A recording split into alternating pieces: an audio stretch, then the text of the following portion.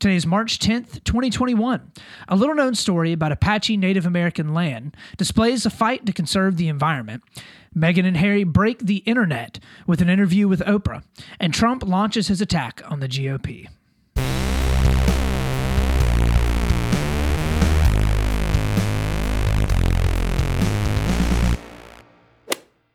Welcome back, Split the Difference friends and Split the Difference family. We got another phenomenal, fantastic, stupendous show for you here today, bright and early on this Wednesday morning, bringing you all the best news and insights from both the left and the right side of the aisle. And when you know, as always, y'all, this is going to be the best podcast that we've done yet because we're splitting the difference and we're finding that sweet, sweet truth that lies right there in the middle. As always, y'all, we're going to be doing our best to look at both sides of the aisle, try to parse through a lot of the divisiveness that we see in this world, and of course, try to find a little bit of a middle ground. If that is something that you are interested in, come along with me as we hop on into our first story of the day, story number 1. So for our first story of the day, we're going to get into a little bit of a story about Apache Native Americans out in Arizona and the fight that they are currently undergoing in order to be able to conserve the land that they historically have been on. So this is not a story that is getting a lot of huge news and the headlines across America right now. Historically, a lot of the big headlines or a lot of the big stories around specifically Native American tribes throughout the U.S. normally don't get a ton of press because unfortunately, not a lot of people really care all that much about it, but I ended up stumbling upon this story while doing my normal read-through of a lot of different newspapers. I basically sit down and I read 5 or 6 or 7 different newspapers and kind of parse through as many as I possibly can in order to be able to come up with the best stories of the day, the stuff that are kind of leading the headlines and stuff that oftentimes have a bit more derision in the middle between the two parties. And this story was way down at the bottom of NBC News, and it caught my attention because I think it sums up a lot of the fights in the environment and a lot of unfortunate fights that are also happening alongside Native Americans throughout this country and what has happened historically as well with the Native Americans. And the relationship that they have with especially white men and women that have come and moved into the United States. So to set the stage just a little bit, there's a 740-acre patch of land called Oak Flats in the Tonto National Forest in Arizona. It is a sacred place for the San Carlos Apache tribe in Arizona, and it's a place where they have actually gone to worship for thousands of years at this point. A lot of people within the San Carlos Apache tribe actually describe it as their Mount Sinai. So if you can think, this is an incredibly sacred piece of land for these people that live in and around the Apache tribe there in that area. So the problem is it sits on a gigantic deposit of copper, one of the largest deposits of copper in the entire world, and a large copper mining operation has been eyeing it for a very, very long time. And now there's going to be a fight between basically, it really is 2 copper mining companies that own one copper mining operation and the Apache tribe that are basically trying to protect it. So all of it centers around over ownership of the land and ultimately the destruction of that land for getting copper out of the ground. The land is currently in the process of being transferred over to Resolution Copper, which is that aforementioned large copper mining company.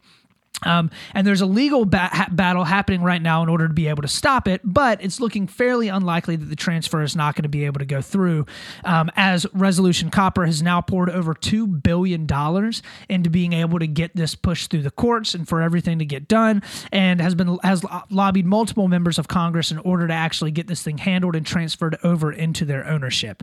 So, little more background. Who are the Apache Native Americans? So their reservation is about 130 miles outside of Phoenix. It sits on the outskirts of the Tonto National Forest and is actually named after the Tonto band of Apaches that lived in that area for hundreds and hundreds of years previous to the 1800s. So they lived there until around the 1870s when they were actually forcibly removed by American troops. Interestingly enough, the reservation is actually one of the poorest Native American reservations in the country, which is saying a lot because there is a huge problem with systemic poverty within the vast majority of the Native American reservations that we have here in this country. specifically with the Apache reservation, 4 out of every five families with children live below the federal poverty line, and the unemployment rate sits at around 30%. That's according to studies and research done by the University of Arizona. So one of the historic landmarks besides the Oak Flats in the area is actually called the Apache Leap, which will come into play a little bit later on in the story. But it's named the Apache Leap because when their land was being taken in the 1870s, many refused to be taken from the land as prisoners of war by the American troops, and instead chose to jump off of a ridge to their deaths in order to avoid being taken as prisoners by the Americans. So it was coined and it was called Apache Leap because many Apache Native Americans actually leaped off of the ridge to their death at that location. So the area has been protected. The area, specifically Oak Flats and the Tonto National Forest, have been protected since 1955 when President Eisenhower declared the area off limits completely to mining. Then in 1971, President Nixon renewed the ban, but actually added a provision that said that it could be mined if it was traded into private hands or into private interests. So in 2014, then Senators John McCain and Jeff Flake of Arizona squeezed a really, really last-minute rider into a need to pass defense bill. You see this, and we talk about this a lot, where senators or House of Representatives will squeeze really, really small riders in on the very end of large spending bills or defense bills or something that need to get passed in order to be able to get stuff passed for their constituents or people that have lobbied them in the past. So this rider essentially allowed for the transfer of a 24-acre tract of land that includes Oak Flats to be transferred to anybody that it would need to be transferred to. In other words, Resolution Copper. And Resolution Copper then would have to give 5,600 acres of land that they owned as, a trade for the deal. So McCain, in a 2014 op-ed, defended that rider, saying that it would create jobs in the area and boost the local economy. But don't worry, okay? A senior engineer at Resolution Copper says that they are sensitive to the wishes of the Apache people, and they are planning on leaving Apache Leap completely undisturbed. So they're basically planning on going in, completely destroying the places where all of the Apache Native Americans go to worship, but will leave the place that has actually been memorialized in their tribe as the ridge in which many of their people actually jumped off and committed suicide at in order to not be taken as prisoners of war during a bloody fight against American troops. So great move there by Resolution Copper. So all in all, the reason why I think this story is interesting and unfortunately is not a unique story at all. This kind of stuff happens pretty frequently across the United States and really across the world. But it gets into a very, very long-standing fight between the environment and making money. Okay. Unfortunately, I think especially over the past 20 to 30 years, the Republican Party has really, really embraced this profit at all costs line of thinking. When Teddy Roosevelt took office at the turn of the century coming into the 1900s, he was a stalwart defender of the environment. By and large, one of the biggest defenders of the environment of any president that we've ever had. He was a Republican. He was a progressive Republican. He established national forests. He defended disruption of the environment, pretty much whatever it would look like, and also wrote plenty of provisions that would actually force people to plant trees across the United States. Eisenhower, like we mentioned him earlier, also protected national forests and was a Republican president as well, and was obviously, like we said earlier, the president that made this area specifically off limits to any type of disruption. So, notwithstanding the fact that this area is incredibly sacred to Native Americans, it will absolutely destroy the environment in the area that has been completely undisturbed for thousands of years now. I have, and this is obviously much more of my opinion, but I have a serious beef with the refusal of many Republicans to see and acknowledge the fact that allowing companies to run absolutely rampant over the environment has devastating consequences that can't be reversed. There's no way that you can go back in time and repair the environment after it has been destroyed. There was absolute outrage over Biden not allowing the Keystone Pipeline to proceed, even though this pipeline very clearly was going to be going through and disrupting large swaths of the environment from, all the way up in the middle of the United States, all the way up to Alaska, right? Absolute outrage on the right side of the aisle. And Trump all but completely gutted the EPA, the Environmental Protection Agency, on the premise, in a lot of ways, that climate change is a myth. We don't necessarily need the EPA. Well, we're doing better than a lot of other countries in the world. We don't need the Paris Climate Accords, which the Paris Climate Accords, in a lot of ways, I can definitely see an argument outside of just environmental change for why you wouldn't want to be involved in the Paris Climate Accords. That's a different argument all on its own. But pull away from and pull back any ideas or any thoughts that the United States government should be putting regulations on companies in order to be able to protect the environment that many corporations are very clearly destroying. So the idea that destroying nature for the gain of more copper, the gain of more profits, the gain of more jobs in the area should be really, really difficult to stomach for pretty much everyone, let alone destroying a place of worship for Native Americans in the area. I honestly cannot imagine. I cannot even fathom the outrage from Republicans in the United States, and honestly, people all across the world, if people decided to go to the Mount of Olives and absolutely rip the entirety of that place up in order to be able to pull copper or some other mineral or some other metal out of the ground. I legitimately cannot imagine the outrage that would happen throughout the world, especially from Christians, as many people believe the Mount of Olives is where Jesus gave his Sermon on the Mount. The Mount of Olives is in a lot of different Christian prophecy as well. I mean, there would be people absolutely furious about it. But because it's Native Americans, they're just kind of like, well, is what it is. We're just going to have to keep rolling with it. So the other thing that blows my mind is that this is always done in the name of jobs, okay? I can't even count the amount of times that I've heard conservatives talk about how people should just move if they can't find a job, okay? Or if the ocean is rising, right, due to climate change, well, then people just need to get up and move. The good old, pick yourself up by your bootstraps Republican mantra, right? But all of that goes out the window completely when it comes to you can't mine here because you're going to destroy the environment, or you can't build this pipeline here, right? Well, but what about all the jobs? Biden killed thousands of jobs when he disrupted and said that people couldn't put the Keystone Pipeline is. Why can't these people get jobs elsewhere? Why can't they go into a different industry? Why do they have to specifically be working in this place? Why can't they go somewhere else?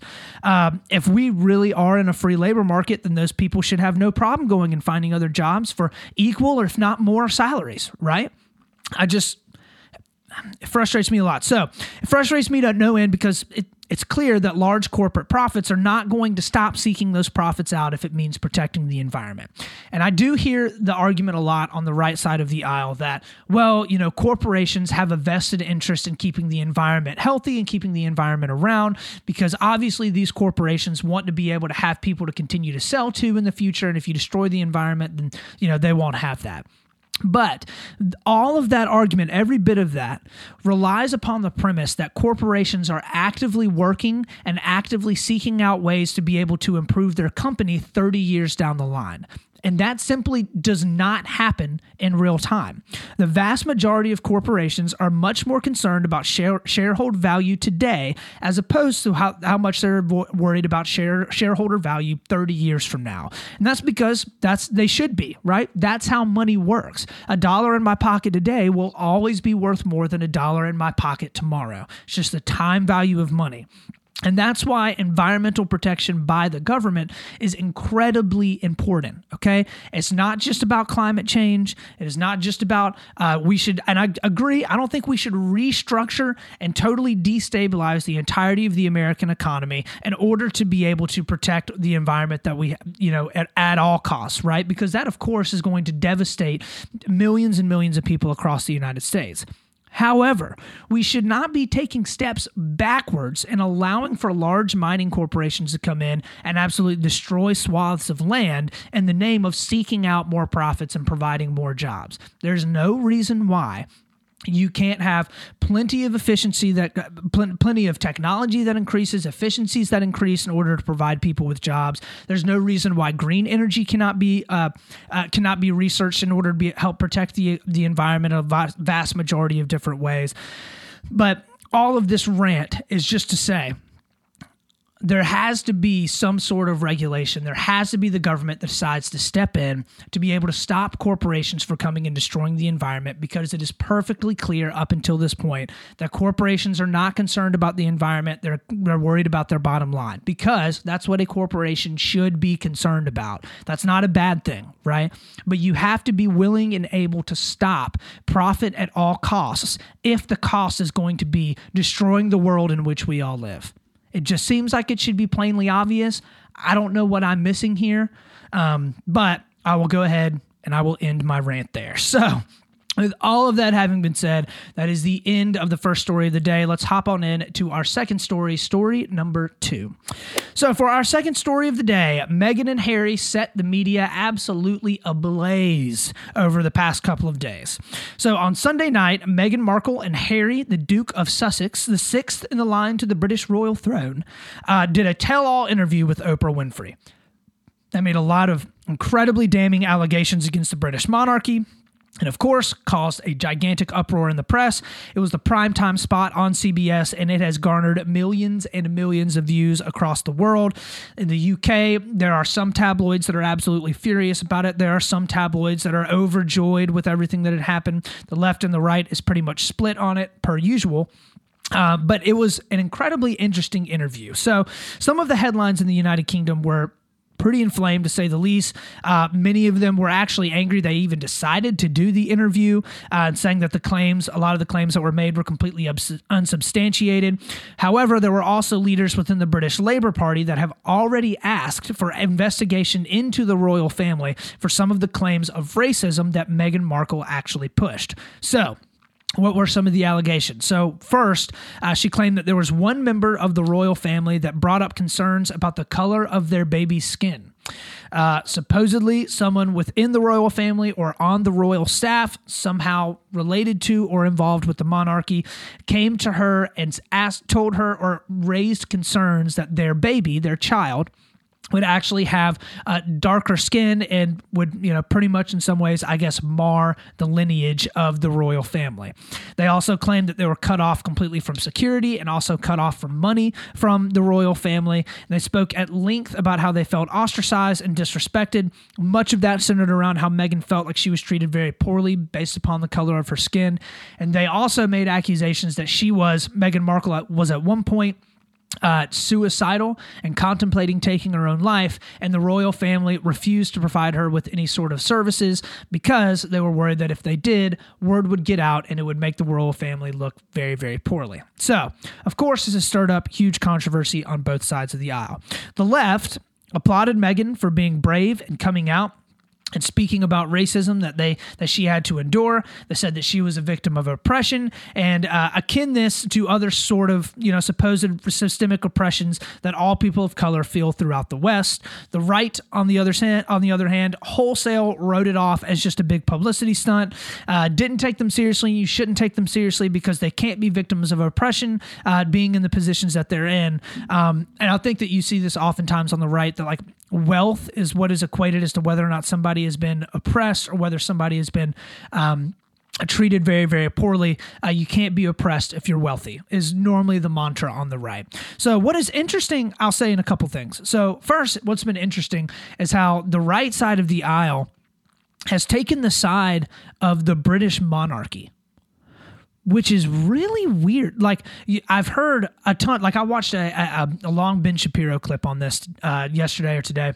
Or actually, I believe it was yesterday morning.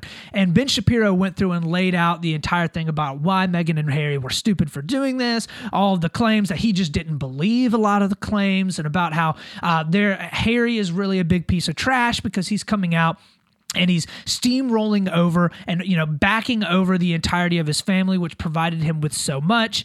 And a lot of it, I think, is very simply because the right just decides that they're going to be against something that the left says that they're for.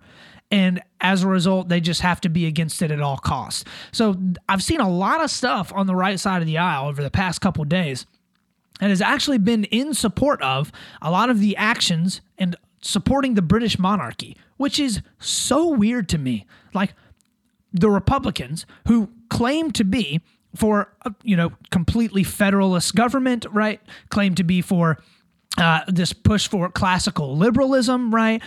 And they are backing and defending a monarchy, which is probably one of the more archaic, authoritarian, like the things that you can even have within a society, even though the British monarchy at this point is pretty much just a figurehead.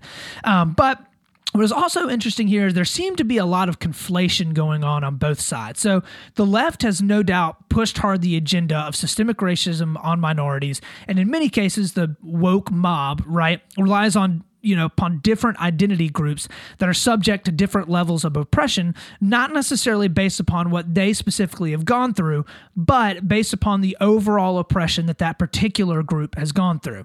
So this is what a lot of, I think, critical race theory kind of is centered around. Critical race theory involves a lot of storytelling and experiences of individuals to help write a narrative of what oppression looks like for the group as a whole. And granted, that is a very, very 30,000 foot level of critical race theory that I don't have time to get into it in length right now, but critical race theory basically says you use the experiences of individuals in order to help identify a group, and thus once you have that group that has been identified, you can then help that to inform how policy is written in order to lessen the oppression of those individuals. So the right is openly tired of hearing about oppression from minorities, okay? Most of what is said, especially by celebrities or, rich people that happen to be minorities, is completely wholesale written off because the primary gauge by which someone has decided to be oppressed is based on whether that person is doing well financially. So a lot of what it comes down to, I think, is the word oppressed or oppression. What's confusing to me is, especially for the attacks from the right, is that a black person can be incredibly privileged and have fantastic opportunities in life, right? And you also can be a white person and have absolutely zero opportunities in this life. You can also be a really rich black person that has done very, very well financially and still feel the awful effects of racism. Like, just because Meghan Markle is very rich, right, doesn't mean that she doesn't feel the effects and the stings and the bitterness of what racism actually brings. I don't care how much money I have. If my in-laws came and communicated to me that they didn't want my child to have the same skin color of me, that would be absolutely horrible. No amount of wealth in this world is going to make me feel better about that. Just isn't. I'm going to probably feel oppressed. I'm probably going to feel judged, ostracized, probably feel pretty horrible if a situation like that were to come up or if that were to occur. Yes, I agree.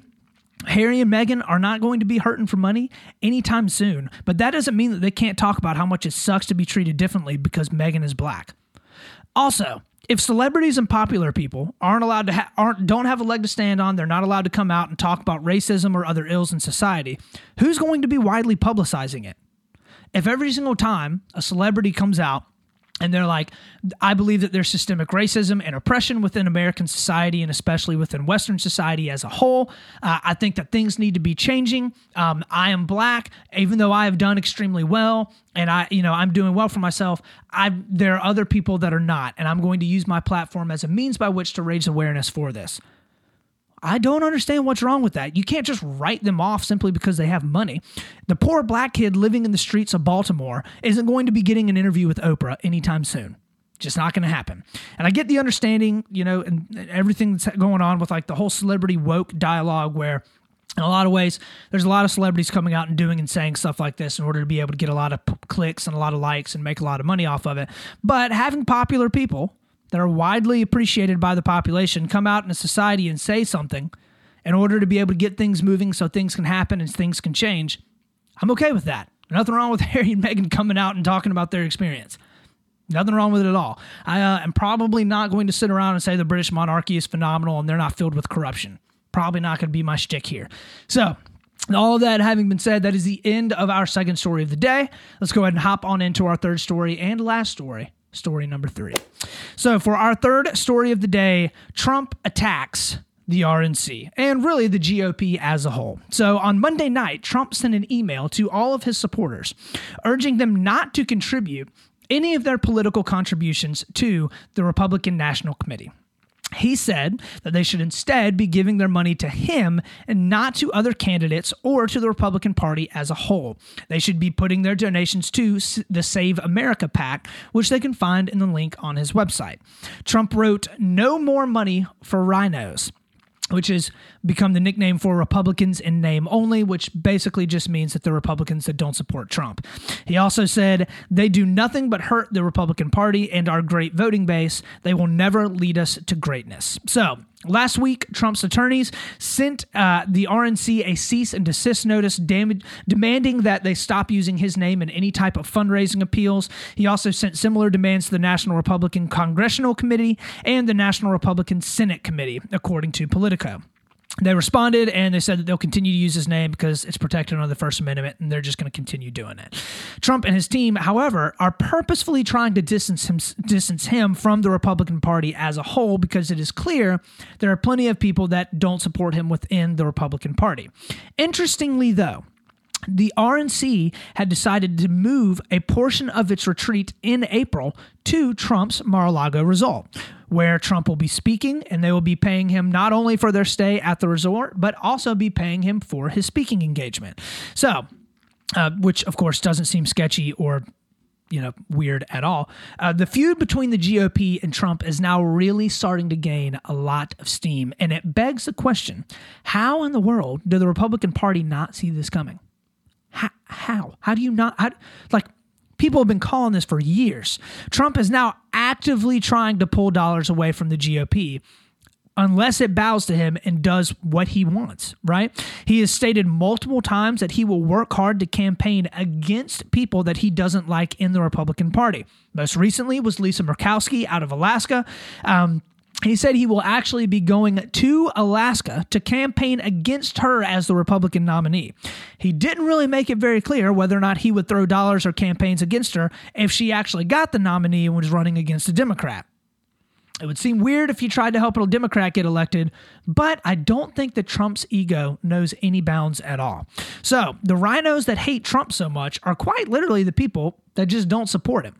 In fact, the vast majority of the policy that the rhinos, the Republicans in name only, support is actually more akin to a lot of what the Republican looked like before Trump came into the office. Okay? Before Trump assumed the presidency, the Republican Party looked a lot like what Mitch McConnell pushes right now. Like, Mitch McConnell has been the face of the Republican Party for a little while now. It's funny because Mike Pence is now being called a rhino, because Mike Pence went against Donald Trump and certified the electoral ballots. If Mike Pence is not a Republican, we don't have a definition of what a Republican is anymore. So the big catch is whether or not Trump actually has the support to destroy the Republican Party. And if the Republicans decide to nip all this in the bud right now, then what will happen when Trump really starts campaigning against them in the primaries? Because it's clear that he's going to do it. So if the Republican Party decides to come in right now and they're like, all right, Trump is purposefully trying to pull ad dollars away from us. He's encouraging people within our voting base and within our electorate to not vote in for Republicans, and that, obviously the party as a whole supports. Trump is actively trying to undermine the wishes and the goals and the policies that a whole lot of the Republican Party actually wants. So we need to cut ties. We need to get Trump out because he's cancerous to the party. If they decide to do that, Trump may have a big enough base to pull a substantial portion of the Republican ticket away from them. May very well have the support to do it. However, they might fare much better in the primaries if they did it. Because, as I've said before, I think that if Trump is not on the ballot, okay, if it's not Trump's name underneath there, people don't really care all that much. In fact, a lot of the people that actually Trump went and campaigned the hardest for ended up doing the worst in the 2020 elections.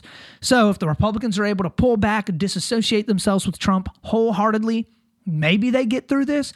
Definitely wouldn't be winning any presidency in 2024, but they'd be able to establish at least control over the voting base in the midterm elections. We will have to see how all of that ends up working out, though. I don't have the most faith that that's actually what's going to happen. So with all of that having been said, that is the end of our third story of the day. Let's go ahead and hop into our last segment, something that made me smile. So normally, I know, on Wednesdays, many of you may be thinking right now, what happened to the bro what? Well, I honestly didn't have a bro what this week because I'm sure there's a bunch of crazy stuff that happened, but I just didn't see anything that was going to be super funny. However, I did have something that made me smile, and that is starting the show Modern Family. Many of you may have watched this show before. It is hilarious, okay? The show is so funny. I'd seen bits and pieces of it over the years, but my wife and I started watching it again like late last week, and I've been binging it, and it is hysterical. I've been absolutely cracking up over the show. And it's funny because, I mean, this show was on for, I think, 11 seasons. It is a lot of great writing, a whole lot of funny stuff, and it's kind of just getting better and better. Obviously, I'm not all the way through it. I'm only on season 2 right now, but if you've never watched it, you totally should go give it a watch because it is pretty hilarious. So with all of that, that is the end of our show today. Thank you so much for stopping by and for checking us out. As always, y'all, find me on my Instagram at Split the Difference Podcast. I'm on Facebook and YouTube as well at Split the Difference. I'm on my website at splitthedifference.com. That's with 1 T. Go and find me and give me as many drop as many likes and subscribes and 5-star reviews as you possibly can, because that helps me to curate content that all of y'all love, and it also helps me to be able to get in the ears of listeners that may otherwise never hear about me. Remember, guys, as always, we are going to do our best to stay level-headed. We're always going to be reasonable, and of course, we're going to split the difference. This is Austin Taylor.